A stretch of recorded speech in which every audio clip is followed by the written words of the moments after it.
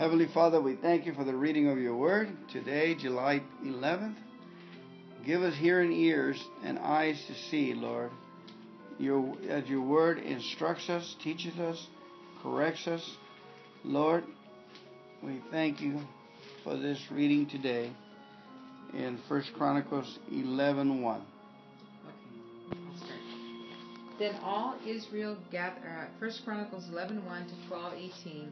Then all Israel gathered before David at Hebron and told him, "We are your own flesh and blood.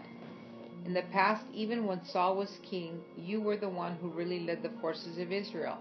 And the Lord your God told you, you will be the shepherd of my people, Israel.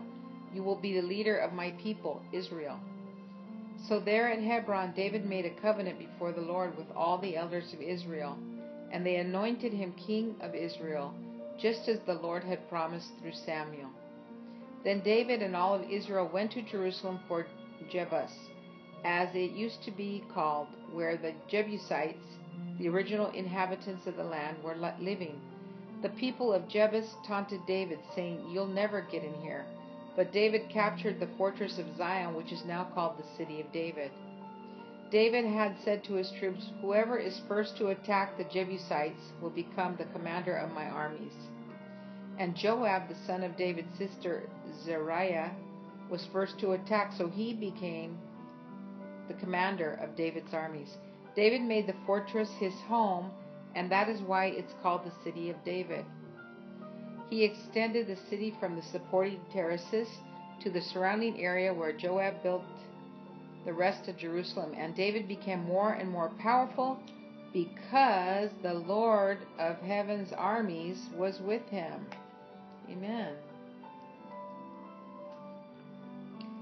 These are the leaders of David's mighty warriors. Together with all of Israel, they decided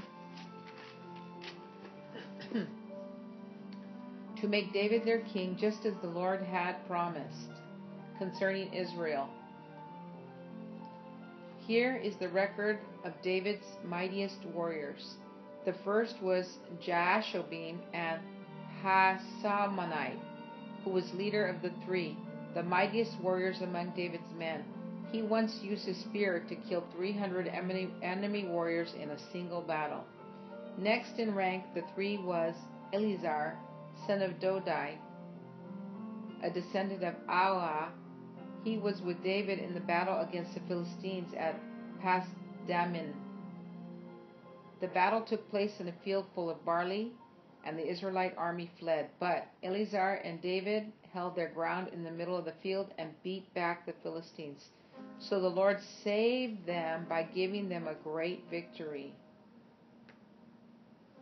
Once when David was at the rock near the cave of Adullam, the Philistine army was camped in the valley of Rephaim.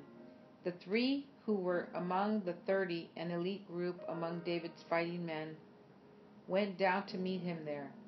David was staying in the stronghold at the time, and a Philistine detachment had occupied the town of Bethlehem.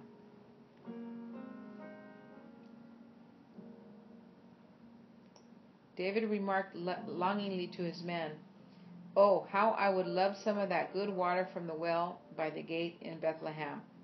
So the three broke through the Philistine lines, drew some water from the well by the gate in Bethlehem, and brought it back to David. But David refused to drink it. Instead, he poured it out as an offering to the Lord. "God forbid that I should drink this," he exclaimed. "This water is as precious as the blood of these men, who risked their lives to bring it to me." So David did not drink it. These are examples of the exploits of the three. Abishai, the brother of Joab, was the leader of the 30. He once used his spear to kill 300 enemy warriors in a single battle. It was by such feats that he became so famous as the three. Abishai was the most famous of the 30 and was the commander, though he was not one of the three.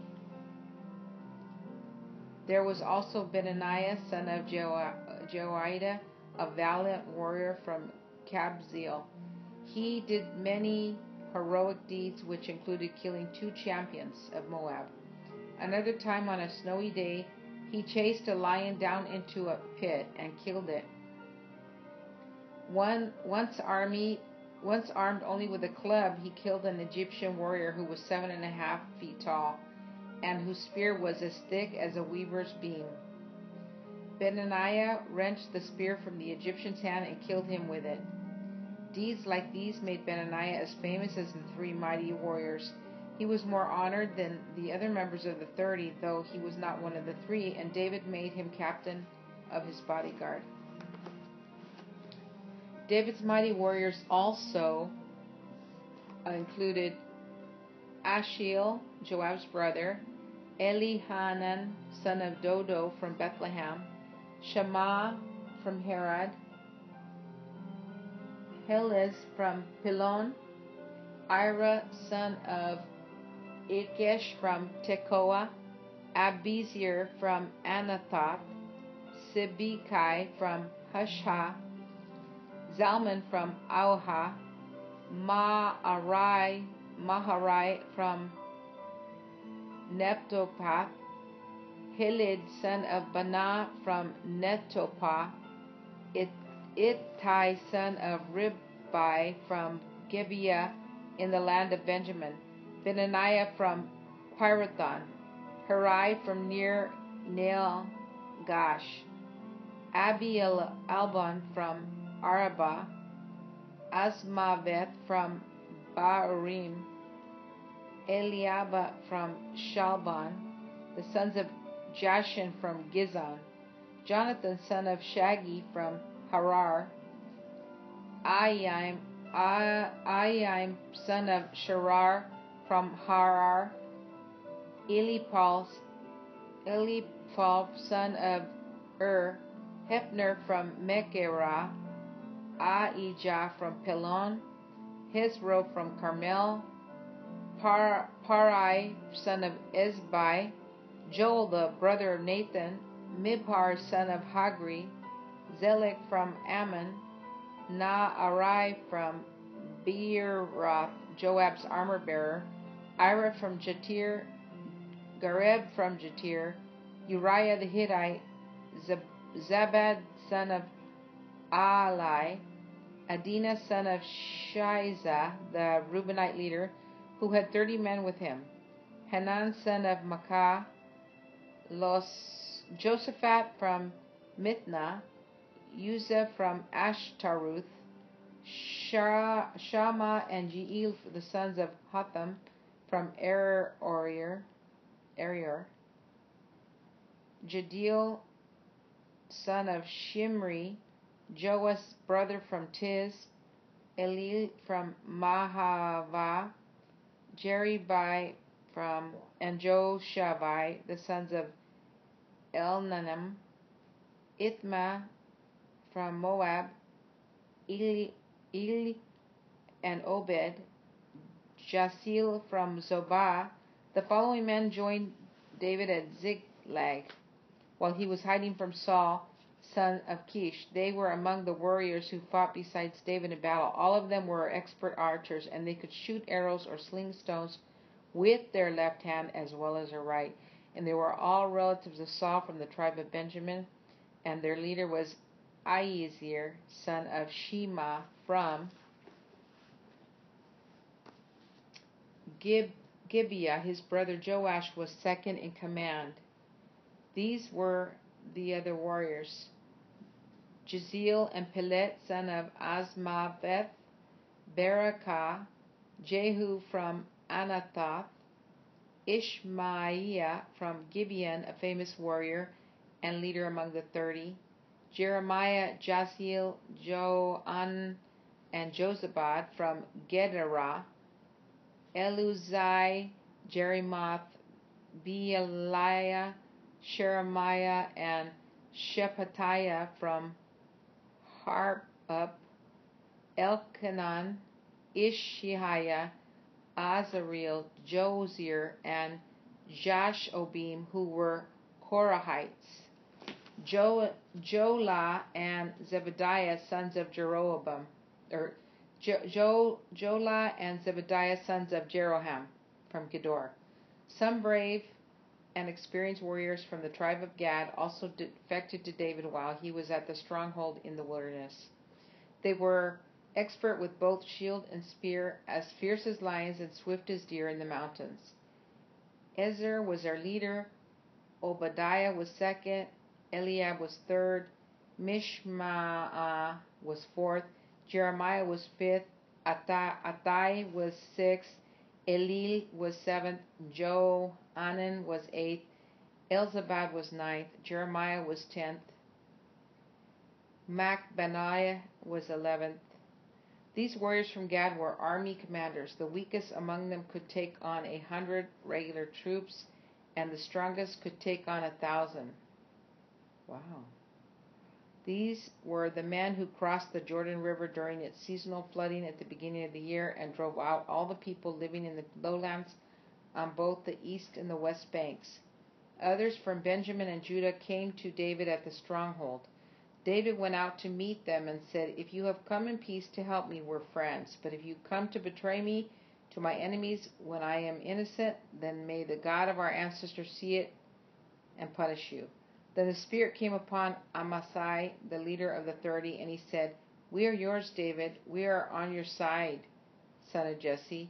Peace and prosperity be with you, and success to all who help you, for your God is the one who helps you." Amen.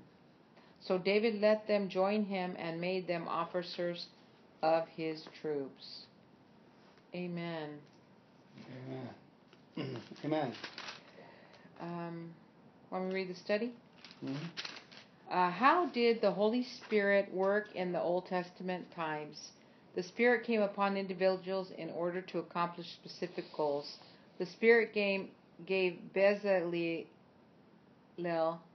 artistic ability in Exodus 31, 1-5. Jephthah military prowess in Judges 11:29. David power to rule, 1 Samuel 16:13.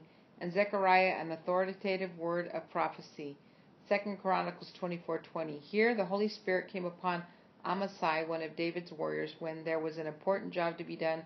God chose a person to do it, and the Spirit gave that person the needed power and ability. Beginning at Pentecost, however, the Spirit came upon all believers, not only to empower them to do God's will, but also to dwell in them daily, day by day. Acts 2:14-21. The Spirit is God's guarantee that He will give us the inheritance as He promised, and that He has purchased us to be His own people. Ephesians 1:14. Jesus promised that the Spirit would teach His disciple and remind them of His words. John 14:26, 16 and 15. The Spirit is convicting the world of sin, of God's righteousness and of judgment. And He is also guiding Jesus' followers into all truth. John 16:8 and 13. Thank God for the personal guidance of the Holy Spirit. Amen.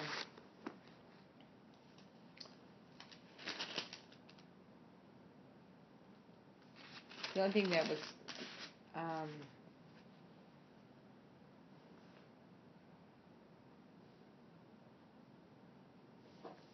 the thing when they went to get the water, and David gave it as an offering to the Lord, because the water was so precious as the blood of the man who risked the life to bring him the water. Awesome. And then, okay, well, that's about it. You want to read Acts chapter 28, 1-31? Mm-hmm. You go ahead. All right. Okay. Once Luke, Paul, and their companions were safe on shore, we learned that we were on the island of Malta. The people of the island were very kind to us. It was cold and rainy, so they built a fire on the shore to welcome us. As Paul gathered an armful of sticks and was laying them on the fire, a poisonous snake, driven out by the heat, bit him on the hand. The people of the island saw it hanging from his hand and said to each other, "A murderer, no doubt. Though he escaped the sea, justice will not permit him to live." But Paul shook off the snake into the fire, and it was unharmed.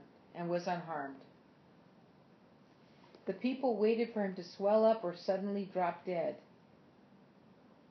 But when they had waited a long time and they saw he wasn't harmed, they changed their minds and decided he was a god. Near the shore where we landed was an estate belonging to Publius, the chief official of the island. He welcomed us and treated us kindly for 3 days. As it happened, Publius's father was ill with fever and dysentery. Paul went in and prayed for him, and laying his hands on him and healed him. Then all the other sick people on the island came and were healed. As a result, we were showered with honors, and when the time came to sail, people supplied us with everything we would need for the trip. It was 3 months after the shipwreck that we set sail on another ship that had wintered at the island on an Alexandrian ship with the twin gods as its figurehead. Our first stop was Syracuse, where we stayed 3 days. From there, we sailed across to Rhegium. A day later, a south wind began blowing. So the following day, we sailed to the coast of Puteoli. There we found some believers who invited us to spend a week with them, and so we came to Rome. The brothers and sisters in Rome had heard we were coming, and they came to meet us at the Forum on the Appian Way. Others joined us at the 3 taverns. When Paul saw them, he was encouraged and thanked God. When we arrived in Rome, Paul was permitted to have his own private lodging, though he was guarded by a soldier. 3 days after Paul's arrival, he called together the local Jewish leaders. He said to them, "Brothers, I was arrested in Jerusalem and handed over to the Roman government, even though I had done nothing against our people or the customs of our ancestors. The Romans tried me and wanted to release me because they found no cause for the death sentence. But when the Jewish leaders protested the decision, I felt necessary to appeal to Caesar, even though I had no desire to press charges against my own people.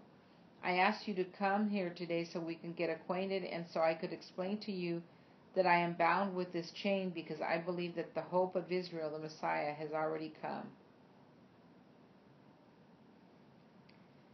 They replied, We have had no letters from Judea or reports against you from anyone who's come here. But we want to hear what you believe, for the only thing we know about this movement is that it is denounced everywhere. So a time was set, and on that day a large number of people came to Paul's lodging. He explained and testified about the kingdom of God and tried to persuade them about Jesus from the scriptures. Using the law of Moses and the books of the prophets, he spoke to them from morning until evening. Amen. Some were persuaded by the things he said, but others did not believe, and after they had argued back and forth among themselves, they left with this final word from Paul. The Holy Spirit was right when he said to your ancestors through Isaiah the prophet, "Go and say this to the people. When you hear what I say, you will not understand.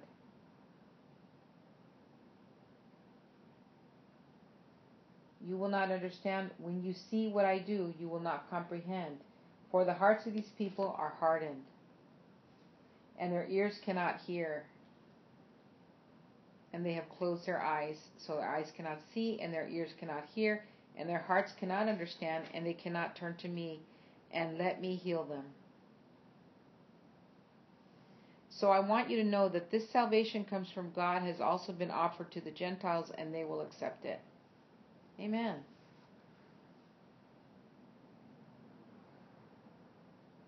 Anything? Did you get anything?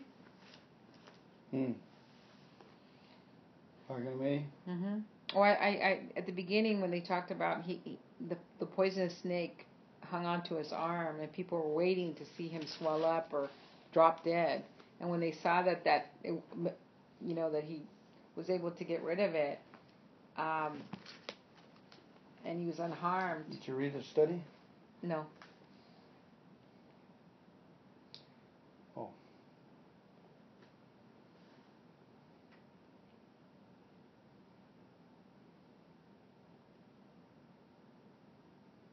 You want to read it?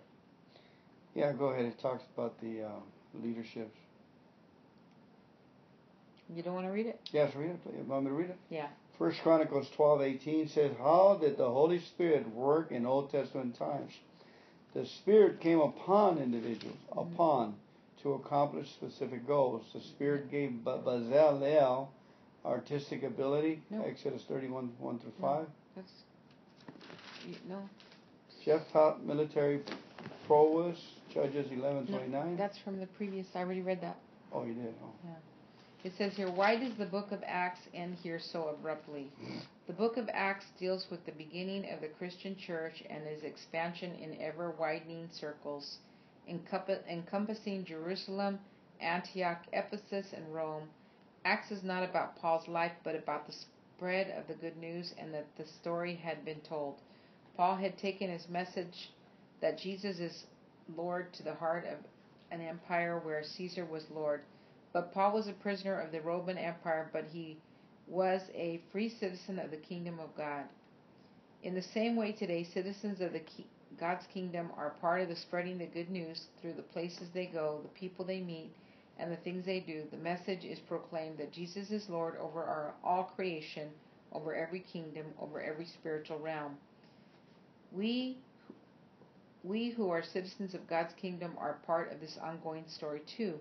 Like Paul, our lives are not the central story, but we are part of God's story. Part of the Bible story, part of creation story. Even though Acts had ended, God's story continued to unfold, and we are part of that story today. So I was just saying that, did you hear me when I was reading about the part about the snake? Mm-hmm. And so people were like, they're waiting for him to drop dead, and nothing happened to him. He was protected. It's really nice to see what the prophet Isaiah, the Holy Spirit was right when he said to your ancestors through Isaiah the prophet. It's beautiful the way it says it. And it goes down to say, so their eyes cannot see and their ears, well, let me hear it. Go and say to these people, when you hear what I say, you will not understand. When you see what I do, you will not comprehend. For the hearts of these people are hardened, and their ears cannot hear, and they have closed their eyes, so their eyes cannot see, and their ears cannot hear, and their hearts cannot understand. And they cannot turn to me and let me heal them. Wow. So, we were in bondage. I was there at one time that I could not hear, I could not understand, I couldn't turn to Jesus. People were trying to witness to me. It just took a battling like the ship that my life when I said yes to Jesus, I had nothing to lose. I said, well, why not? What can it hurt? And it was the very thing. It was the last thing on my plate, on my to-do list, and it became the most important thing in my life. Yeah, after that snake incident, and Paul went to his father, Publius, his father, was ill with a fever and dysentery. And Paul went in, he prayed, and he laid hands on him, and he healed them. And then that caused other people on the island to come, and they got healed as well. And as a result of what they saw with God's goodness, the people were showered with honors. When time came to sail, people supplied us with everything we needed for the trip. That's such an awesome testimony, that they had what they needed when they're doing the ministry. Amen. Well, he said right here that he found some believers in that island, and they asked him to come to stay with them for a week. They found some believers, so that's extraordinary too, to find believers in a remote island. Yes, you bet. Unless they must have been in Jerusalem when Peter was preaching, or John or something, and they got saved when they came back, because every year all these people would go and worship in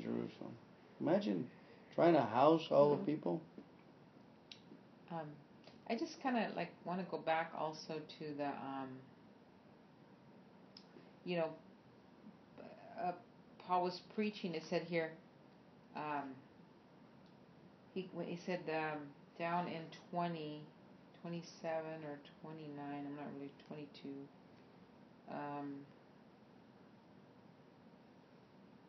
Let's see. Okay, it says they replied, we have had, because he was telling them what happened, that he got tried and where he was. He said, I asked you to come here today so we could get acquainted and so I could explain to you that I'm bound with this chain because I believe that the hope of Israel, the Messiah, has already come. They replied, we have had no letters from Judea or reports against you from anyone who has come here, but we want to hear what you believe. So they were interested in hearing. And for the only thing we know about this movement is that it was denounced everywhere. So they only heard bad about the gospel.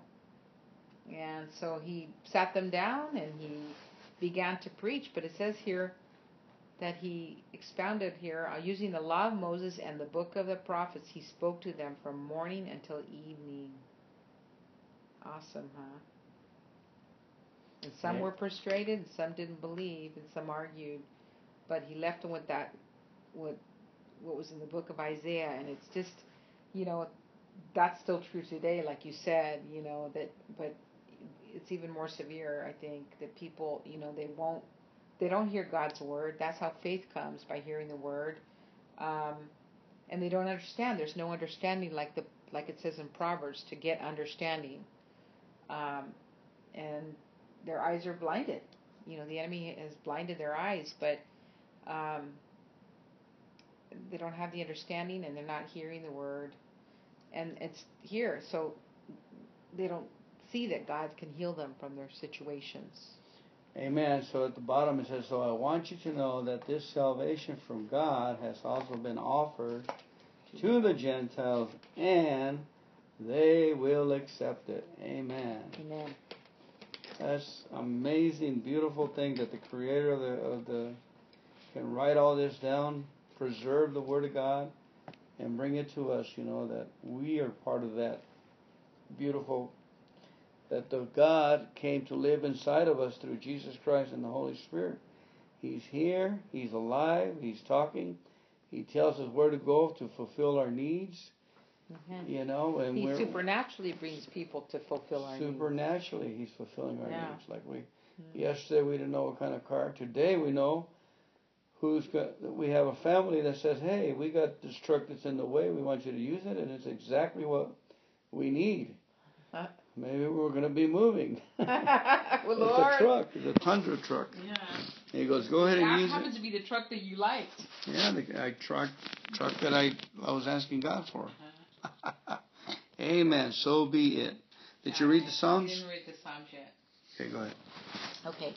I'll pray for them. Pray for those, who are suffering and oppressed. Pray that they will search for God and trust in Him. Amen.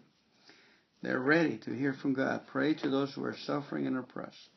Psalms 9, 1 through 12. I will praise you, Lord, with all my heart. I will tell of all the marvelous things you have done. I will be filled with joy because of you. I will sing praises to your name, O Most High. My enemies retreated, they staggered and died when you appeared, for you have judged in my favor. From your throne you have judged with fairness. Hallelujah. You have rebuked the nations and destroyed the wicked. You have erased their names forever. The enemy is finished. The enemy is finished and is in endless ruins. The cities you uprooted are now forgotten. But the Lord reigns forever, executing judgment from His throne. He will judge the world with justice and rule the nations with fairness. The Lord is a shelter for the oppressed, a refuge in times of trouble. Those who know your name trust in you. For you, O Lord, do not abandon those who search for you. Sing praises to the Lord who reigns in Jerusalem. Tell the world about His unforgettable deeds. For He who avenges murder cares for the helpless. He does not ignore the cries of those who suffer. Proverbs 19, 1-3. Better to be poor and honest than to be dishonest and a fool. Enthusiasm without knowledge is no good. Haste makes mistakes. People ruin their lives by their own foolishness and then are angry at the Lord. Amen and amen. Blessed be the word of the Lord. Today has come forth. Amen. In Jesus' mighty name. Amen. Amen. Father in heaven, we thank you for the reading of your word. We thank you for July 12th. We ask you to be with us in everywhere we do and everything we do. Please give us success, Lord, today. Restore us, Lord God, into a great new kindness, that awareness of your word, Lord. Restore us, renew our minds and our souls. Thank you for the reading of your word, Lord, as it is called today. We give you the glory and the honor in Jesus' name. Amen. Would you like to start? The hard one. I need light. First Chronicles 12, 19 to 14, 17. Hello. Some men from Manasseh defected from the Israelite army and joined David when he set out with the Philistines to fight against Saul. But as it turned out, the Philistine rulers refused to let David and his men go with them. After much discussion, they sent them back, for they said, "It will cost us our heads if David switches loyalties to Saul and turns against us." Here's a list of the men from Manasseh who defected to David as he was returning to Ziklag: Adnah, Jozabad, Jediel, Michael, Jozabad, Elihu, and Zeletai. Each commanded 1,000 troops from the tribe of Manasseh. They helped David chase down bands of raiders, for they were all brave and able warriors who became commanders in his army. Day after day, more men joined David until he had a great army, like the army of God. These are the numbers of armed warriors who joined David at Hebron. They were all eager to see David become king instead of Saul,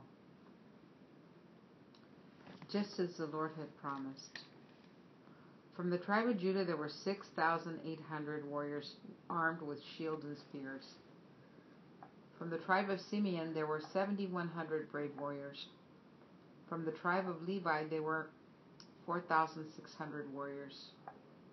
This included Jehoiada, leader of the family, and Aaron, who had 3,700 under his command. This also included Zadok, a brave young warrior with 22 members of his family who were all officers. From the tribe of Benjamin, Saul's relatives, there were 3,000 warriors. Most of the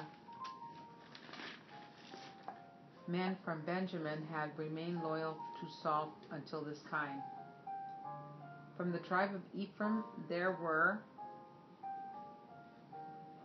20,800 brave warriors, each highly respected in his own clan. From the half-tribe of Manasseh west of the Jordan, 18,000 men were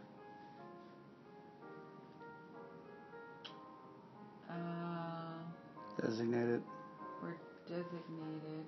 by name to help David become king. From the tribe of Issachar, there were 200 leaders of the tribe of Issachar. There were 200 leaders of the tribe with their relatives. All these men understood the signs of the times. Oh, okay. And knew the best course for Israel to take. From the tribe of Zebulun, there were 50,000 skilled workers, and they were fully armed and prepared for battle and completely loyal to David. From the tribe of Naphtali, there were 1,000 officers and 37,000 warriors armed with shields and spears. From the tribe of Dan, there were 28,600 warriors, all prepared for battle. From the tribe of Asher, there were 40,000 trained warriors, all prepared for battle. From the east side of the Jordan, where the tribes of Reuben and Gad and the half-tribe of Manasseh lived, there were 120,000 troops armed with every kind of weapon. All these men came in battle array to Hebron with the single purpose of making David the new king over all Israel. In fact, everyone in Israel agreed that David should be their king. They feasted and drank with David for 3 days, for preparations had been made by their relatives for their arrival. And people from as far as Issachar, Zebulun, and Naphtali brought food on donkeys, camels, mules, and oxen. Vast supplies of flour, fig cakes, clusters of raisins, wine, olive oil, cattle, sheep, and goats were brought to the celebration. There was great joy throughout the land of Israel. David consulted with all his officials, including the generals and captains of his army. Then he addressed the entire assembly of Israel as follows: If you approve, and if it is the will of the Lord our God, let us send messages to all the Israelites throughout the land, including the priests and Levites in their towns and pasture lands. Let us invite them to come and join us. It's time to bring back the ark of God, for we neglected it during the reign of Saul. The whole assembly agreed to this, for the people could see it was the right thing to do. So David summoned all of Israel from the Shihor brook of Egypt in the south all the way to the town of Lebo Hamath in the north, to join in bringing the ark of the God from Kiriath Jearim. Then David and all of Israel went to Baalah of Judah, also called Kiriath Jearim, to bring back the ark of God, which bears the name of the Lord, who is enthroned between the cherubim. They placed the ark of God on a new cart and brought it from Abinadab's house. Uzzah and Ahio were guiding the cart. David and all Israel were celebrating before God with all their might, singing songs and playing all kinds of musical instruments: lyres, harps, tambourines, cymbals, and trumpets. But when they arrived at the threshing floor of Nakon, the oxen stumbled, and Uzzah reached out his hand to steady the ark. Then the Lord's anger was aroused against Uzzah, and he struck him dead because he had laid his hand on the ark. So Uzzah died there in the presence of God. David was so angry because the Lord's anger had burst out against Uzzah, he named the place Perez Uzzah, which means to burst out against Uzzahs, as it is still called today. David was now afraid of God, and he asked, "How can I ever bring the Ark of the Covenant back into my care?" So David did not move the ark into the city of David. Instead, he took it to the house of Obed-Edom of Gath. The ark of the covenant remained there in Obed-Edom's house for 3 months, and the Lord blessed the household of Obed-Edom and everything he owned. Then King Hiram of Tyre sent messengers to David along with the cedar timber and stone masons and the carpenters to build him a palace. And David realized that the Lord had confirmed him as king over Israel and had greatly blessed his kingdom for the sake of his people Israel. Then David married more wives in Jerusalem, and they had more sons and daughters. And these are the names of David's sons who were born in Jerusalem: Shammua, Shobah, Nathan, Solomon, Ibar, Elishua, Elipet, Noga, Nepheg, Japhia, Elishama, Eliada, and Elephelet. When the Philistines heard that David had been anointed king over all Israel, they mobilized all their forces to capture him. But David was told they were coming, so he marched out to meet them. The Philistines arrived and made a raid in the valley of Rephaim. So David asked God, "Should I go out and fight the Philistines? Will you hand them over to me?" The Lord replied, "Yes, go ahead, I will hand them over to you." So David and his troops went up to Baal-Perazim and defeated the Philistines there. "God did it," David exclaimed. "He used me to burst through my enemies like a raging flood." Amen. Got a breakthrough. So they named that place Baal-Perazim, which means the Lord who bursts through. The Philistines had abandoned their gods there, so David gave orders to burn them.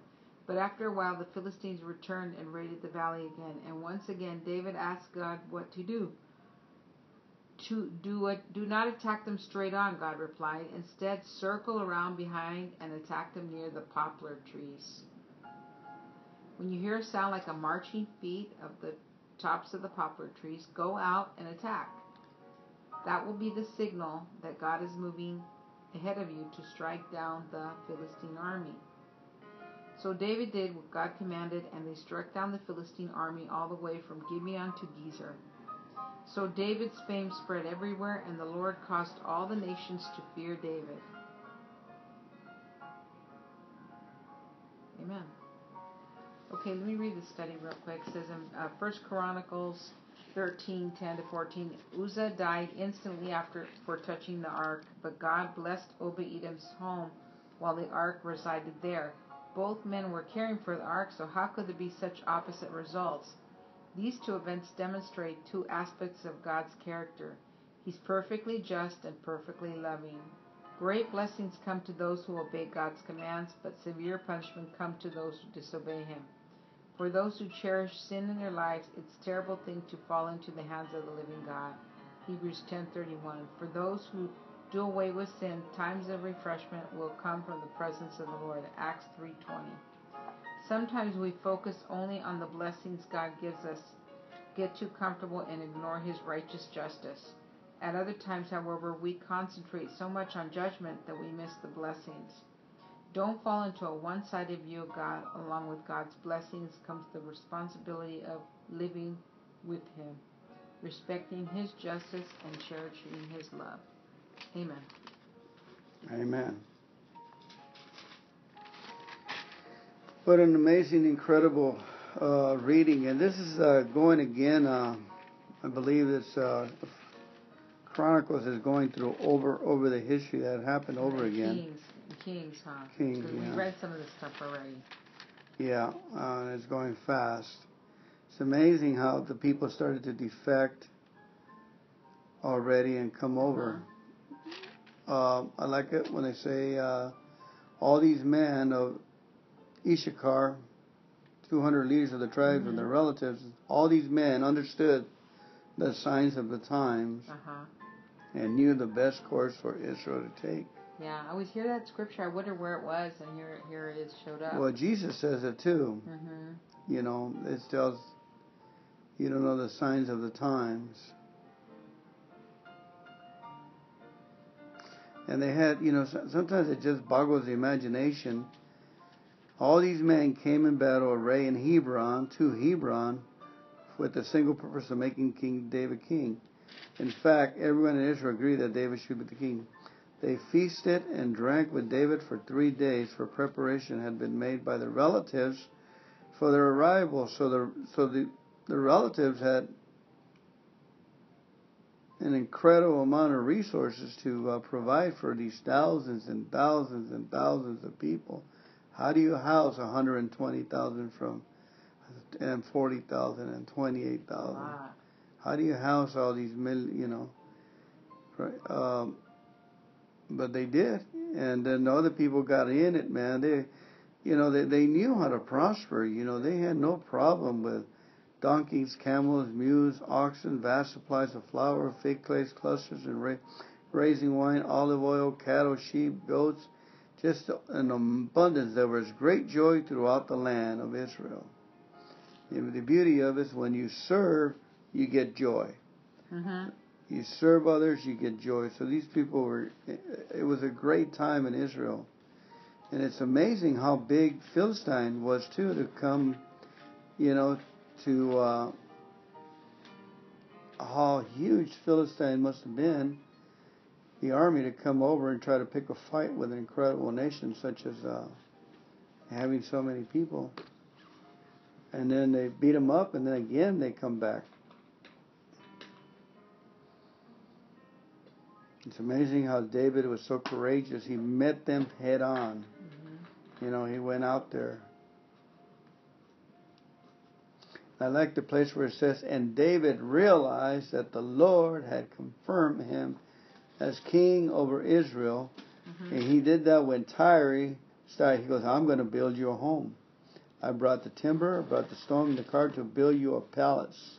That time they called it palace. Realized that the Lord had, in other words, He had arrived. You know, He's going to get a custom home made. Amen. Okay, let me read Romans chapter 1. This letter is from Paul, a slave of Christ Jesus, chosen by God to be an apostle and sent out to preach His good news. God promised this good news long ago through His prophets in the Holy Scriptures. The good news is about His Son. In His earthly life, He was born into King David's family line, and He was shown to be the Son of God when He was raised from the dead by the power of the Holy Spirit. He is Jesus Christ our Lord. Through Christ, God has given us the privilege and authority as apostles to tell Gentiles everywhere what God has done for them, so they will believe and obey Him, bringing glory to His name. And you are included among the Gentiles who have been called to belong to Jesus Christ. I am writing to all of you in Rome who are loved by God and are called to be His own holy people. May God our Father and the Lord Jesus Christ give you grace and peace. Let me say first that I thank my God through Jesus Christ for all of you, because your faith in Him is being talked about all over the world. God knows how often I pray for you. Day and night I bring you and your needs in prayer to God, whom I serve with all my heart, by spreading the good news about His Son. One of the things I always pray for is the opportunity, God willing, to come at last to see you. For I long to visit you so I can bring you some spiritual gift that will help you grow strong in the Lord. When we get together, I want to encourage you in your faith, but I also want to be encouraged by you, by yours. I want you to know, dear brothers and sisters, that I planned many times to visit you, but I was prevented until now. I want to work among you and see spiritual fruit, just as I have seen among other Gentiles. For I have great sense of obligation to people in both the civilized world and the rest of the world, to the educated and uneducated alike. So I am eager to come to you in Rome to preach the good news. For I am not ashamed of this good news about Christ. It is the power of God at work, saving everyone who believes, the Jew first and also the Gentile.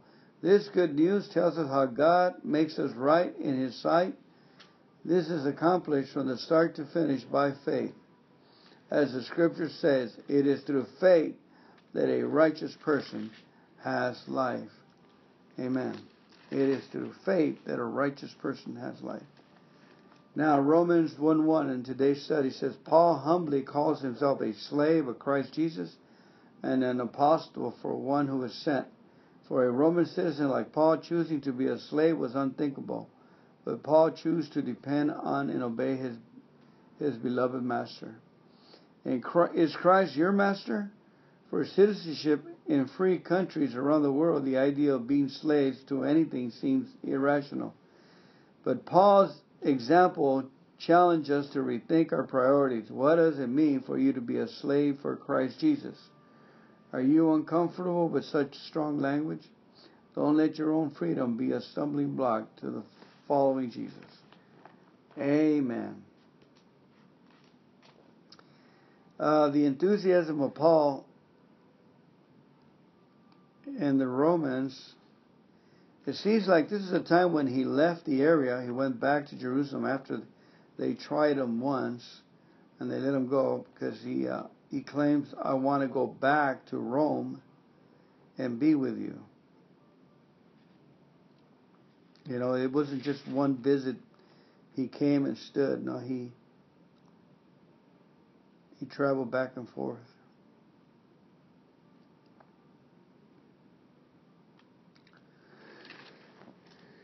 Yeah.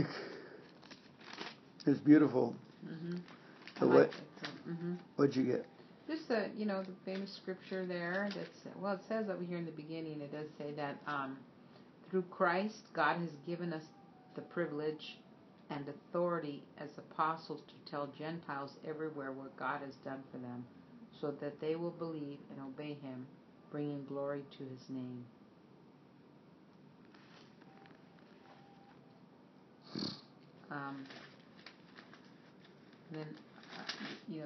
Scripture, for I'm not ashamed of this good news about Christ. It's the power of God at work, saving everyone who believes, the Jew first, also the Gentile. This good news tells us how God makes us right in His sight. This is accomplished from start to finish by faith. Amen. Amen. It just dawned on me that, faith, when you say faith, he introduces a third party. Because we have love, we have our senses, and we have the desire to and the gratitude to being called into the kingdom of God. In other words, it's already there. And when they use the word faith, we stop and we try to analyze it and so forth. But it's already there. It's a force of believing. Amen. We're already. It's an action for us, believing. We believed. So, in the past, I go, well, how do you get more faith, more of this? Well, if you read more, you'll get more belief. And it just propels itself forward. Your faith increases. Mm-hmm. So it's not all that hard to understand that it's there. We have faith in everything. Have faith in call the taxi. We know the taxi's going to come. Why? Because we called them.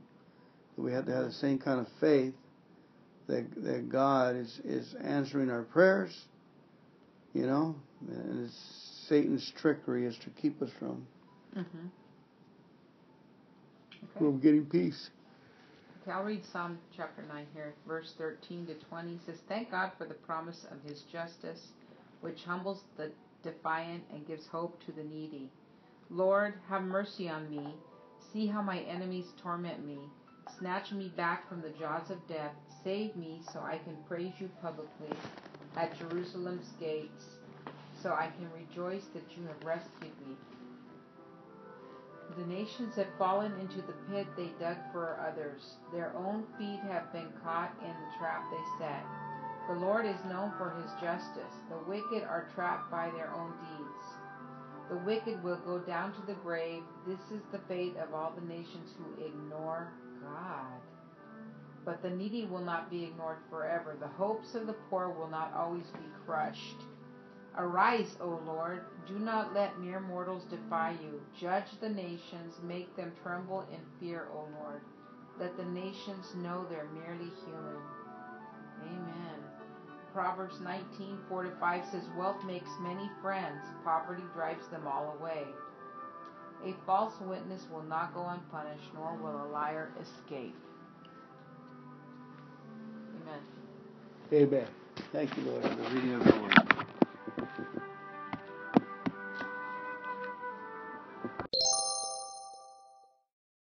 Heavenly Father, we thank you so much for July 13th.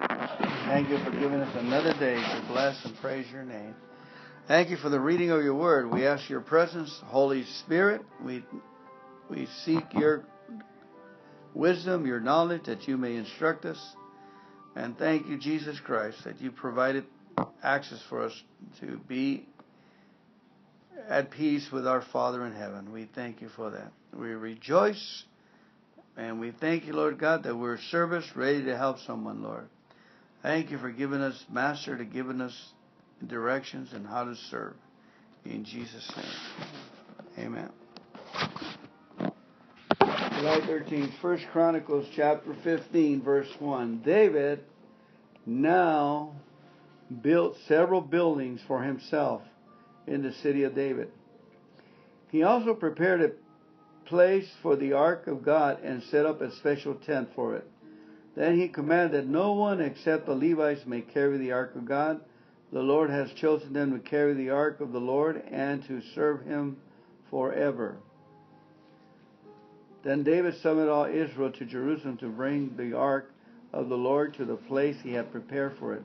This is the number of descendants of Aaron the priest and the Levites who were called together. From the clan of Kohath, 120 with Uriel as their leader. From the clan of Merari, 220 with Asaiah as their leader. From the clan of Gershon, 130 with Joel as their leader. From the descendants of Eliasaphan, 200 with Shemaiah as their leader. From the descendants of Hebron, 80 with Eliel as their leader. From the descendants of Uzziel, 112 with Aminadab as their leader. When David summoned the priests Zadok and Abiathar and these Levite leaders, Uriel and Azariah, Joel, Shemaiah, Eliel, and Aminadab, he said to them, "You are the leaders of the Levite families. You must purify yourself and all your fellow Levites, so you can bring the ark of the Lord, the God of Israel, to the place I have prepared for it. Because you Levites did not carry the ark the first time, the anger of the Lord our God burst against us. We failed to ask God how to move it properly. So the priests and the Levites purified themselves in order to bring the ark of the Lord, the God of Israel, to Jerusalem. Then the Levites carried the ark of God on their shoulders with its carrying poles, just as the Lord had instructed Moses. David also ordered the Levite leaders to appoint a choir of Levites who were singing and musicians to sing joyful song to the company of harp, lyre, and cymbals. So the Levites appointed Heman, son of Joel, along with his fellow Levites, Asaph, son of Berechiah, and Ethan, son of Cushia, from the clan of Merari. The following men were chosen as their assistants: Zechariah, Jaziel, Shemiramoth, Jehiel, Uni, Eliab, Benaiah, Masila, Matithia, Eliphelehu, Mikniah, and the gatekeepers, Obed, Edom, and Jeiel. The musicians, Heman, Asaph, and Ethan, were chosen to sound the bronze cymbals. Zechariah, Aziel, Shemiramoth, Jehiel, Uni, Eliab, Maaseiah, and Benaiah were chosen to play the harps. Matithia, Eliphelehu, Mikniah, Obed Edom, Jeiel, and Asasiah were chosen to play the lyres. Kenaniah, the head of Levites, was chosen as the choir leader because of his skill. Berechiah and Elkanah were chosen to guard the ark. Shebaniah, Jehoshaphat, Nethanel, Amasai, Zechariah, Benaiah, and Eleazar, all of whom were priests, were chosen to blow the trumpets as they marched in front of the ark of God. Obed-Edom and Jehiel were chosen to guard the ark. Then David and the elders of Israel and all the generals of the camp went to the house of Obed-Edom to bring the ark of the Lord covenant up to Jerusalem with a great celebration. And because God was clearly helping the Levites as they carried the ark of the Lord's covenant, they sacrificed 7 bulls and 7 rams. David was dressed in a robe of fine linen, as were all the Levites who carried the ark, and also the singers, and the Kenaniah, the choir leaders. David also wearing priestly garment. So all Israel brought up the ark of the Lord's covenant with shouts of joy, blowing up the rams, horns and trumpets, the crashing of cymbals, and loud playing on harps and lyres. But as the ark of the Lord covenant entered the city of David, Michal, the daughter of Saul, looked down from her window. When she saw King David skipping about and laughing with joy, she was filled with contempt for him. They brought the ark of God and placed it inside the special tent David had prepared for it. And they presented burnt offerings and peace offerings to God. When he had finished his sacrifices, David blessed the people in the name of the Lord. Then he gave to every man and woman of all of Israel a loaf of bread, a cake of dates, and a cake of raisins. David appointed the following Levites to lead the people in worship before the ark of the Lord, to invoke his blessing, to give thanks, and to praise the Lord, the God of Israel. Asaph, the leader of this group, sounded the cymbals. Second to him was Zechariah, followed by Jael, Shemiramoth, Jehiel, Mattiatiah, Eliab, Benaiah, Obed-Edom, and Jeiel. They played the harp, lyres. The priests Benaiah and Jehaziel played the trumpets regular before the ark of God's covenant. One day David gave to Asaph and his fellow Levites this song of thanksgiving to the Lord. Give thanks to the Lord and proclaim His greatness. Let the whole world know what He has done. Sing to Him, yes, sing His praises. Tell everyone about His wonderful deeds. Exalt Him in His holy name. Rejoice, you who worship the Lord. Search for the Lord and for His strength. Continually seek Him. Remember the wonders He has performed, His miracles, and the rulings He has given. You, children of His servant Israel, you descendants of Jacob, His chosen ones. He is the Lord our God. His justice is seen throughout the land. Remember His covenant forever, the commitment He made to 1,000 generations. This is the covenant He made with Abraham and the oath He swore with Isaac. He confirmed it to Jacob as a decree and to the people of Israel as a never-ending covenant. I will give you the land of Canaan as your special possession. He said this when you were few in numbers, a tiny group of strangers in Canaan. They wandered from nation to nation, from kingdom to kingdom. Yet He did not let anyone oppress them. He warned kings on their behalf, do not touch my chosen people and do not hurt my prophets. Let the whole earth sing to the Lord. Each day proclaim the good news that He saves. Publish His glorious deeds among the nations. Tell everyone about the amazing things He does. Great is the Lord. He is most worthy of praise. He is to be feared above all gods. The gods of the other nations are mere idols. But the Lord made the heavens. Honor and majesty surround Him. Strength and joy fill His dwelling. O nations of the world, recognize the Lord. Recognize that the Lord is glorious and strong. Give to the Lord the glory He deserves. Bring your offerings and come into His presence. Worship the Lord in all His splendor. Let all the earth tremble before Him. The world stands firm and cannot be shaken. Let the heavens be glad and the earth rejoice. Tell all the nations, the Lord reigns. Let the sea and everything in it shout His praise. Let the fields and their crops burst out with joy. Let the trees of the forest rustle with praise. For the Lord is coming to judge the earth. Give thanks to the Lord, for He is good. His faithful love endures forever. Cry out, save us, O God of our salvation. Gather and rescue us from among the nations, so we can thank you, your holy name, and rejoice and praise you. Praise the Lord, the God of Israel, who lives from everlasting to everlasting. Amen and amen. Romans chapter 1, 18 to 32. Okay. Oh, I'm sorry. And all the people shouted amen and praise the Lord. Praise the Lord, the God of Israel. Amen. What an incredible, and that's a song. And they were supposed to memorize it. A song of thanksgiving.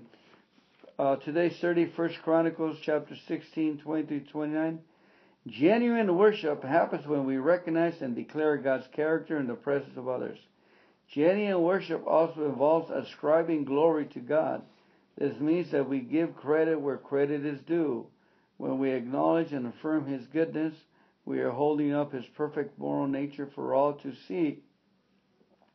We might do this by telling other people stories of God's involvement in our lives. We might do this by pointing out God's activity in other people's lives. Worship benefits us and others because it takes our focus off our problems and focuses us instead of God's power, mercy, majesty, and love. When we catch a glimpse of God's greatness, we see how small our own problems are.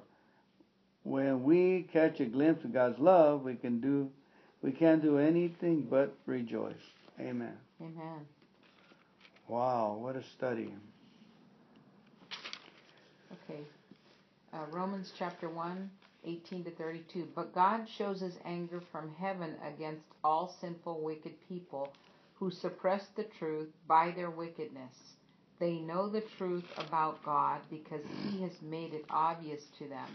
For ever since the world was created, people have seen the earth and sky. Through everything God made, they can clearly see his invisible qualities, his eternal power, and divine nature. So they have no excuse for not knowing God. Yes, they knew God, but they wouldn't worship him as God or even give him thanks. And they began to think up foolish ideas of what God was like. As a result, their minds became dark and confused. Claiming to be wise, they instead became utter fools, and instead of worshiping the glorious, ever-living God, they worshipped idols made to look like mere people, and birds and animals and reptiles. So God abandoned them to do whatever shameful things their hearts desired. As a result, they did vile and degrading things with each other's bodies.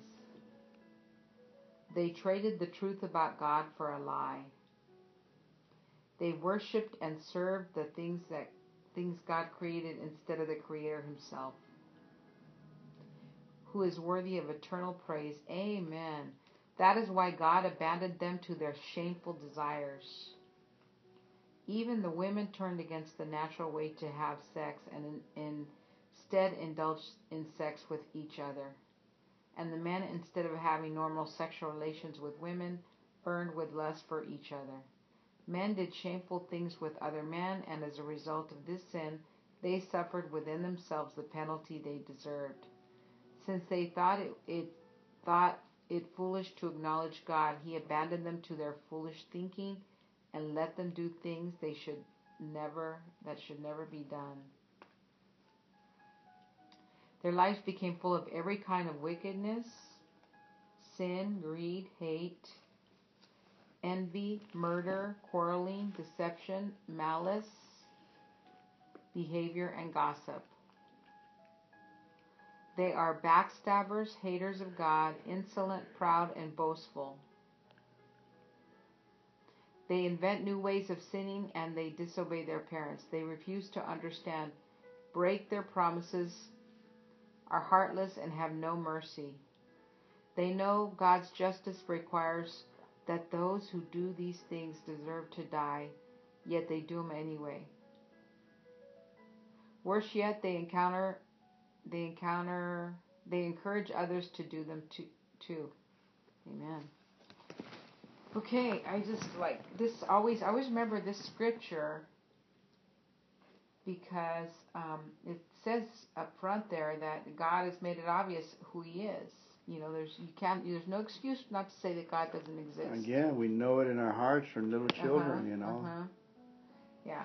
But this, I remember Fernie teaching on this. He said, "For they knew God, but they wouldn't worship Him or give Him thanks." Mm-hmm. Okay? And they began to think up foolish ideas of what God was like, and as a result, their minds then became dark and confused. And instead of worshiping God, they worshipped idols. But it says here in 24, so God abandoned them to do whatever shameful things their hearts desired. As a result, they did vile and degrading things. So I think one of the translations says they have a reprobate mind or something like that. So they worship the things God created instead of the Creator Himself. I said that is why God abandoned them to their shameful desires. You know, men started turning to men and women to women for sex. But over here, it says their lives became full of every kind of wickedness, sin, greed, hate, envy, murder, quarreling, deception, malicious behavior, and gossip.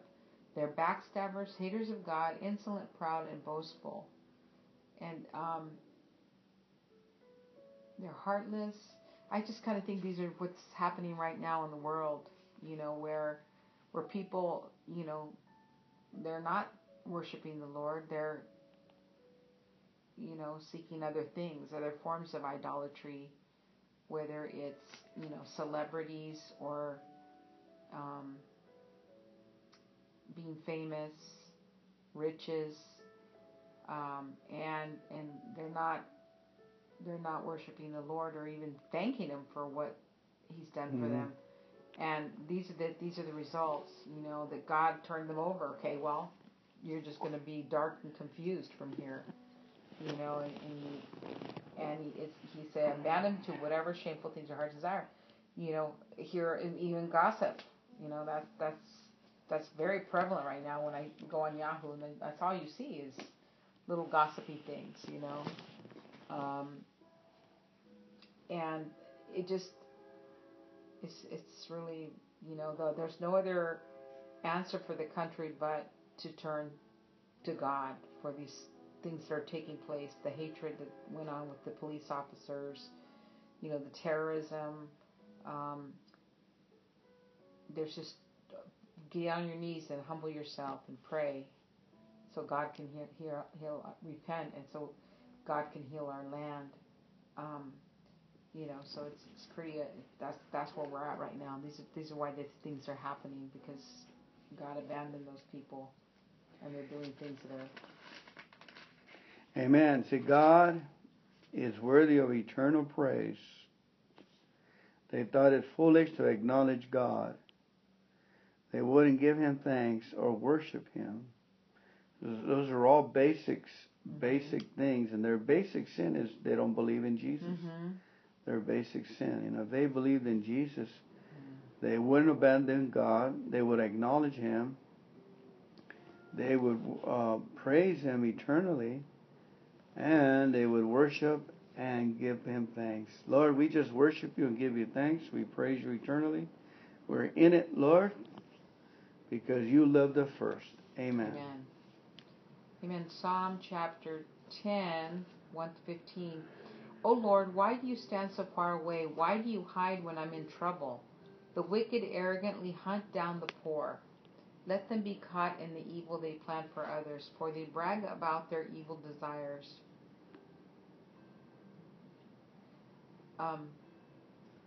They praise the greedy and curse the Lord. The wicked are too proud to seek God. They seem to think that God is dead, yet they succeed in everything they do.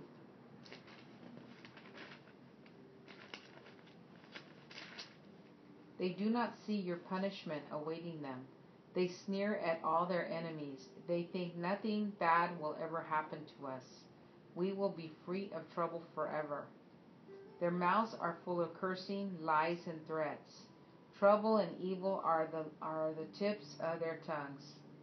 They lurk in ambush in the villages, waiting to murder innocent people. They're always searching for helpless victims.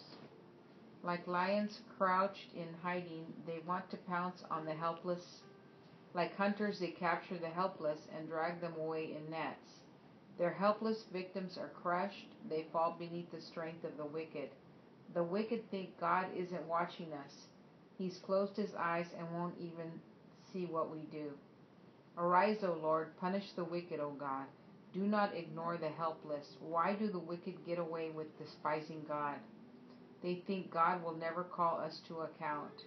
But You see the trouble and grief they cause. You take note of it and punish them.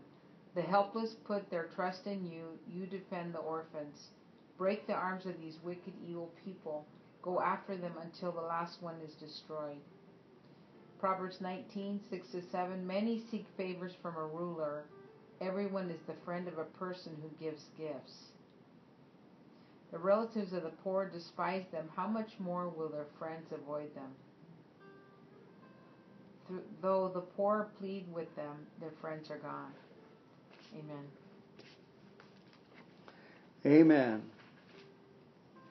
Okay. Praise the Lord. What an incredible reading. Mm-hmm. Let me go ahead and read it stands to reason. It says right here, more on Romans, it says, is God revealed through nature? The more ask questions. When God speaks to people directly through His Word, we call it a special revelation. God also speaks to all people indirectly through the world of nature He has created. We call this natural revelation. Psalm 19, for example, proclaims that knowledge of God in creation is universal. Sadly, however, a response to God that brings salvation is anything but universal. Paul teaches in Romans 1-3 that as a result of Adam's sin, all people turn away from the knowledge of God that they find in the created world. They stifle the truth God naturally reveals to all people by replacing it with their own ideas. But they have no excuse for not knowing God, Romans 1:20. As a result, natural revelation only condemns people. God can still use natural revelation to awaken people to the reality of the one true God, empowered by God's grace. The beauty and intricacy of the world can stimulate a search for the Creator. Paul appealed to natural revelation in Athens as the bridge to preaching the good news. God's revelation in the natural world in a human nature can stimulate people to search for the true God.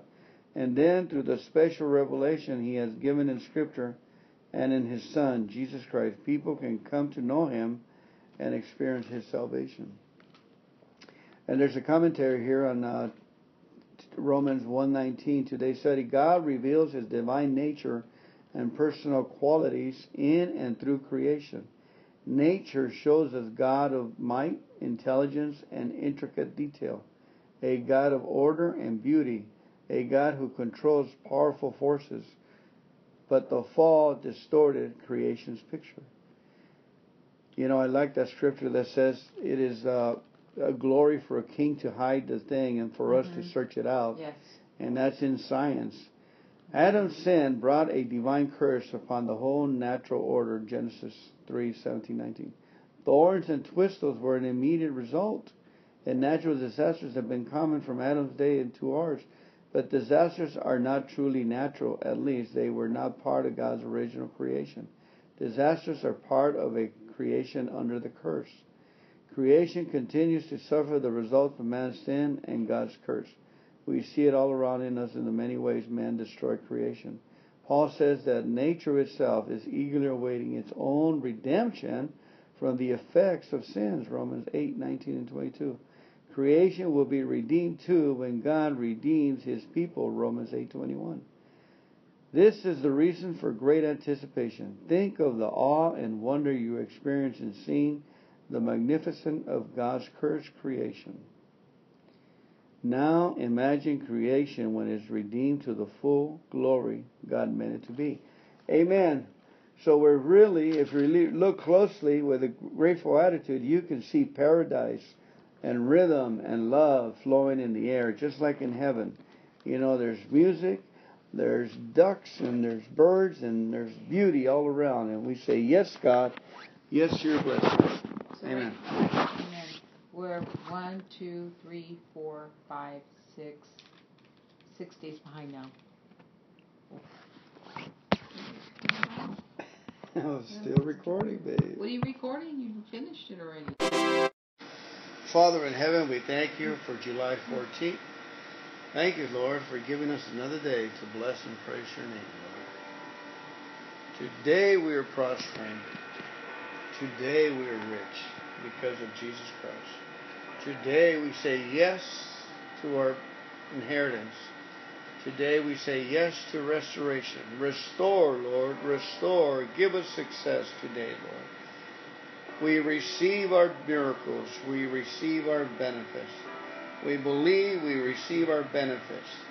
We believe you load us daily with benefits. And we thank you for these benefits today. Amen. Amen. Thank you, Lord. And today's reading will be July 14th.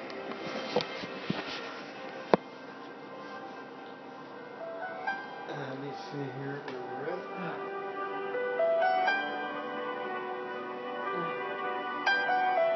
July 14th.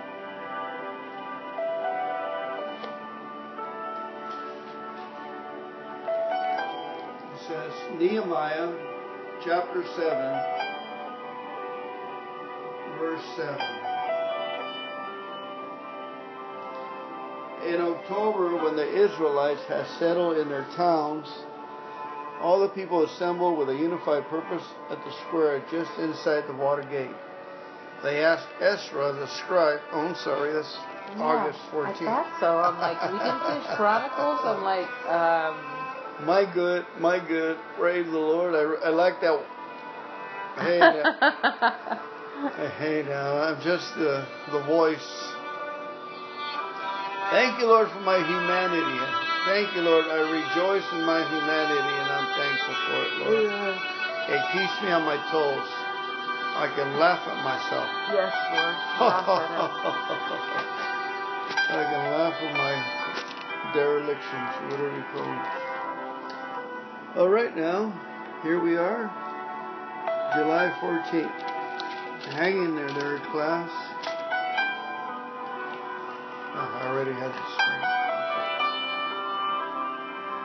First Chronicles. Here we go. First Chronicles chapter 16, verse 37. David arranged for Asaph and his fellow Levites to serve regularly before the Ark of the Lord's Covenant, doing whatever needed to be done each day. This group included Obed-Edom, son of Jeduthun, Hosa, and 68 other Levites as gatekeepers. Meanwhile, David stationed Zadok, the priest, and his fellow priests at the tabernacle of the Lord at the place of worship in Gibeon, where they continued to minister before the Lord. They sacrificed the regular burnt offerings to the Lord each morning and evening on the altar set aside for that purpose, obeying everything written in the law of the Lord, as he had commanded Israel. David also appointed Heman, Jeduthun, and the others chosen by name to give thanks to the Lord, for his faithful love endures forever. They used their trumpets, cymbals, and other instruments to accompany their songs of praise to God, and the sons of Jeduthun were appointed as gatekeepers.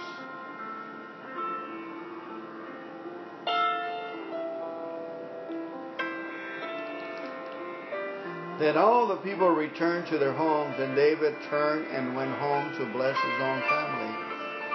When David was settled in his palace, he summoned Nathan the prophet. Look, David said, I am living in a beautiful cedar palace, but the ark of the Lord's covenant is out there under a tent. Nathan replied to David, do whatever you have in mind, for God is with you.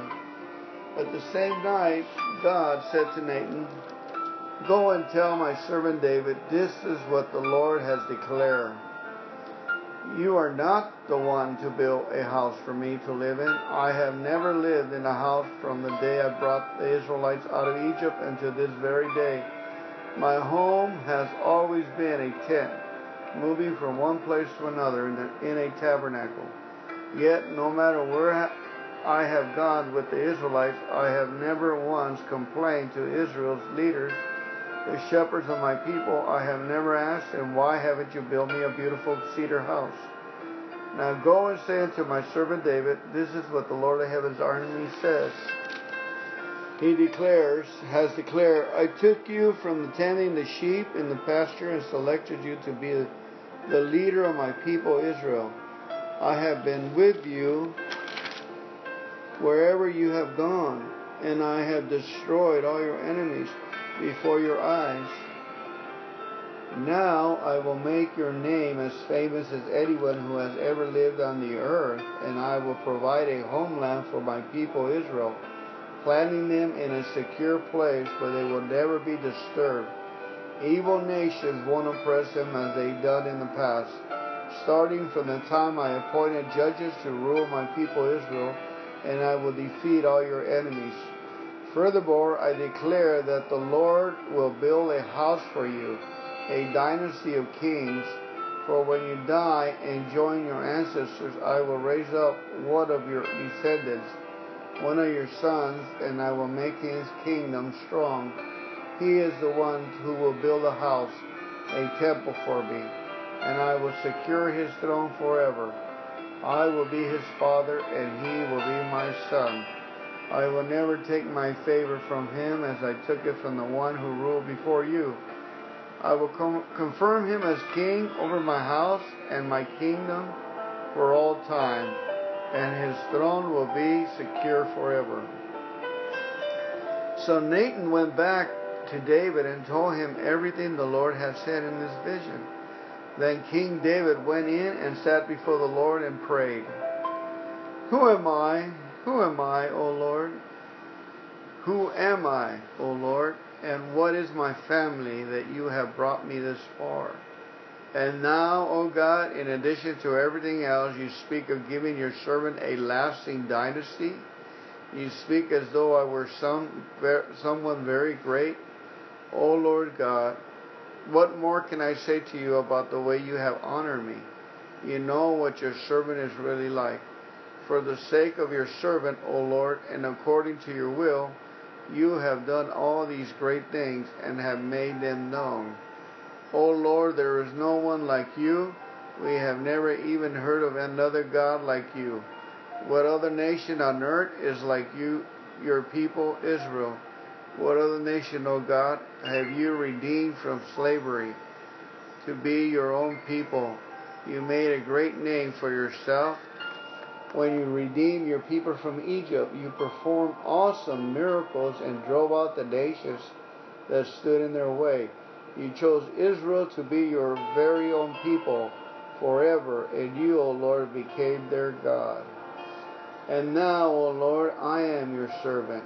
Do as you have promised concerning me and my family.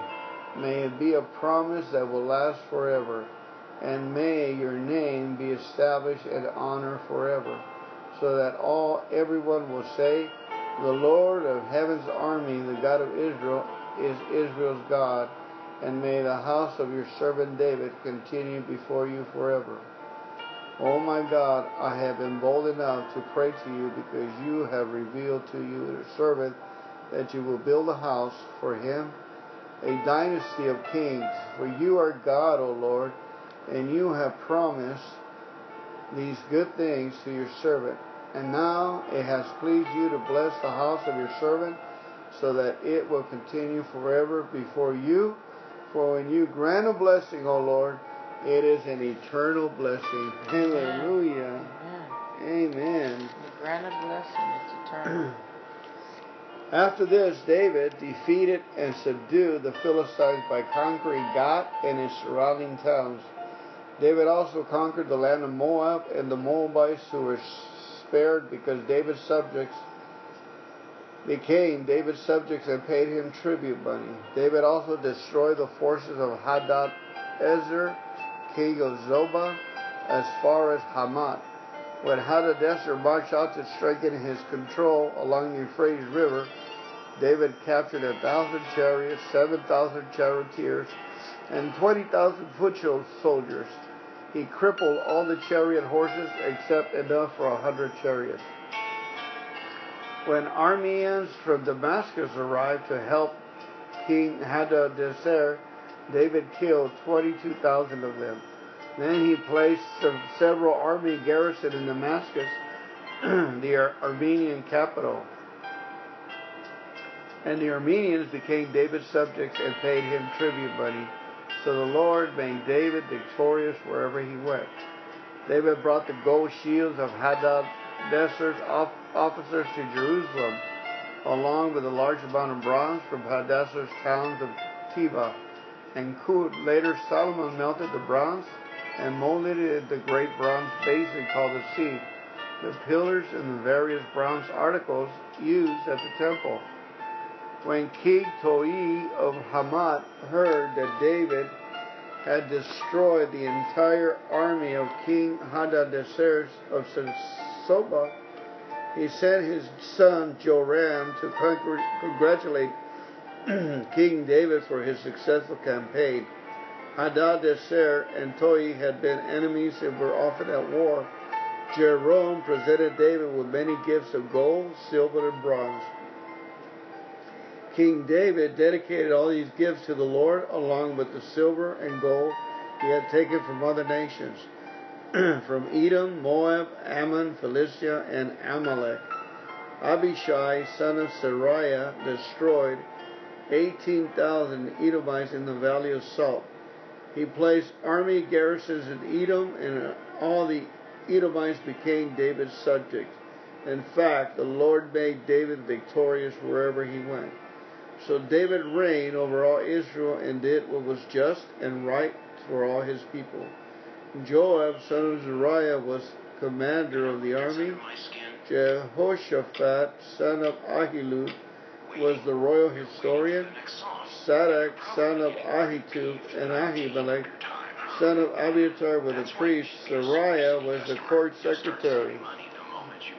Benaiah, son of Jehoiada, was captain of the king's bodyguard, and David's son's servant as the king's chief assistant.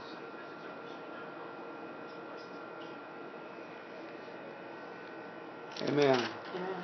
Okay, we have today's study.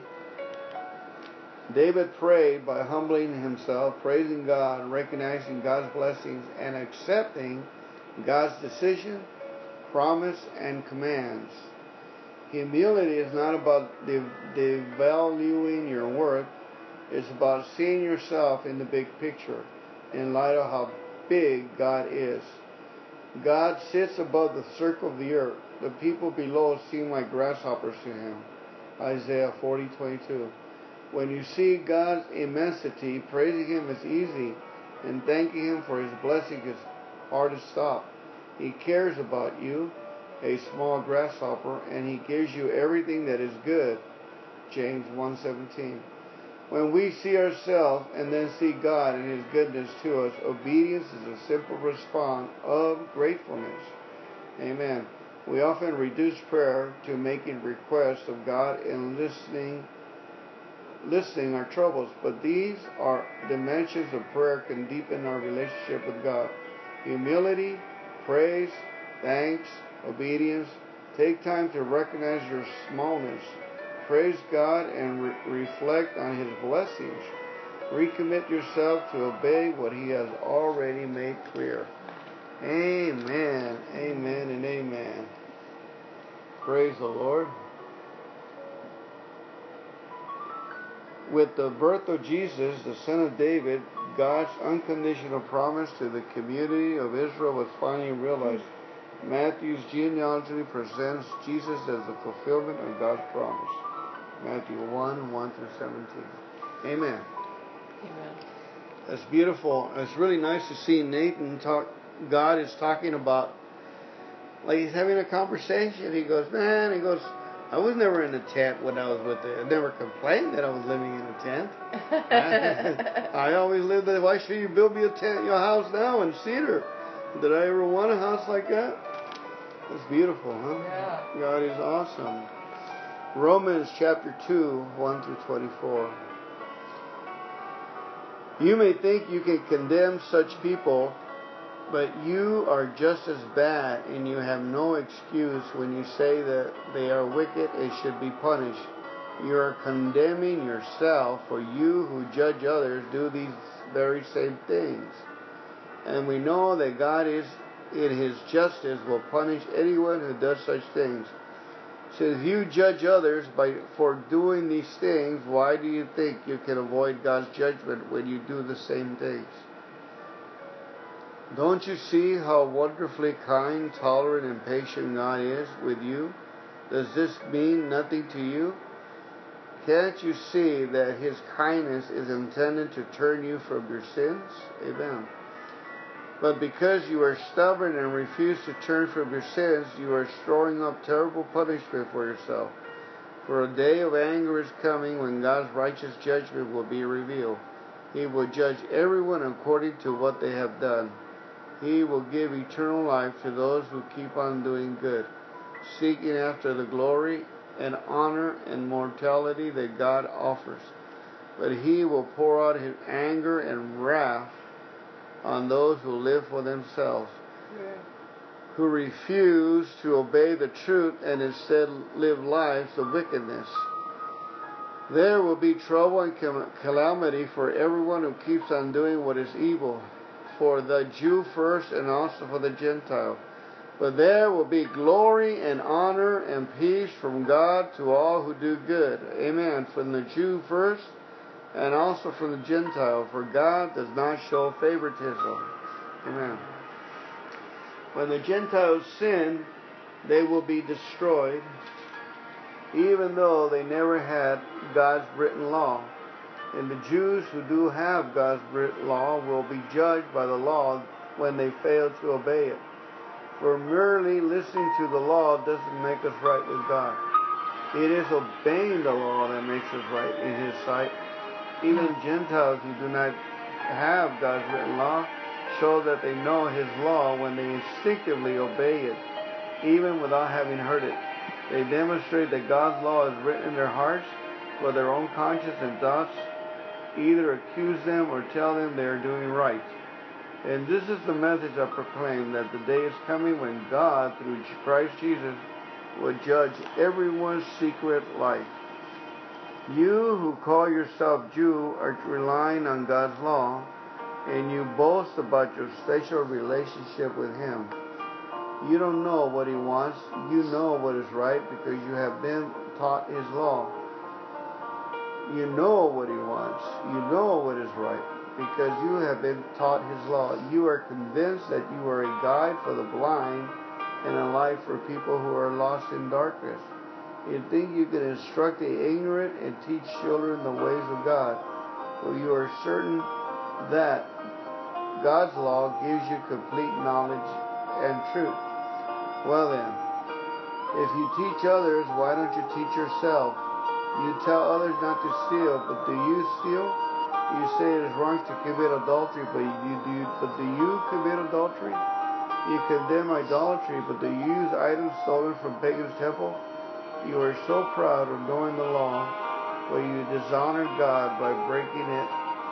No wonder the Scripture says, the Gentiles blaspheme the name of God because of you. No wonder the Scriptures say the Gentiles blaspheme the name of God because of you. Amen. Today's study, Romans 2:17-23. When Paul's letter was read to believers in Rome, many probably agree as he condemned idol worship, homosexual practice, and violent people. But what surprised his listeners must have felt. He turned on them and said, in fact, you are just as bad and you have no excuse.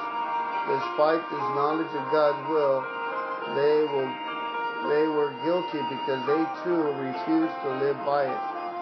These verses are scathing criticism of their hypocrisy. Paul exhorted the Jews to teach themselves by their own law. First, they knew the law so well that they have learned how to excuse their own actions while criticizing others. Those who have grown up going to church can fall into the same trap many Jewish people did. It's much easier to tell others how to behave than to behave properly yourself. This is the evidence that condemns us. We know that it's right and even teach it to others. We don't do it ourselves. Paul says that if we do not live up to what we know, we are no better than unbelievers. What knowledge do you have that you aren't obeying it yet? Ask God to give you peace to submit. Amen. Amen. Praying the Psalms. Speak these words to God, imploring Him to act on your behalf, on behalf of the helpless. Amen. Psalms 10, chapter 16-18. The Lord is king forever and ever. The godless nations will vanish from the land. Lord, you know the hopes of the helpless. Please help them. Surely you will hear their cries and comfort them. You will bring justice to the orphans and the oppressed, so mere people cannot longer terrify them. Amen. Proverbs 19, 8-9. To acquire wisdom is to love oneself. People who cherish understanding will prosper. A false witness will not go unpunished, and a liar will be destroyed. Amen. Amen. Blessed be the word of the Lord as gone forth. In Jesus' name. Amen.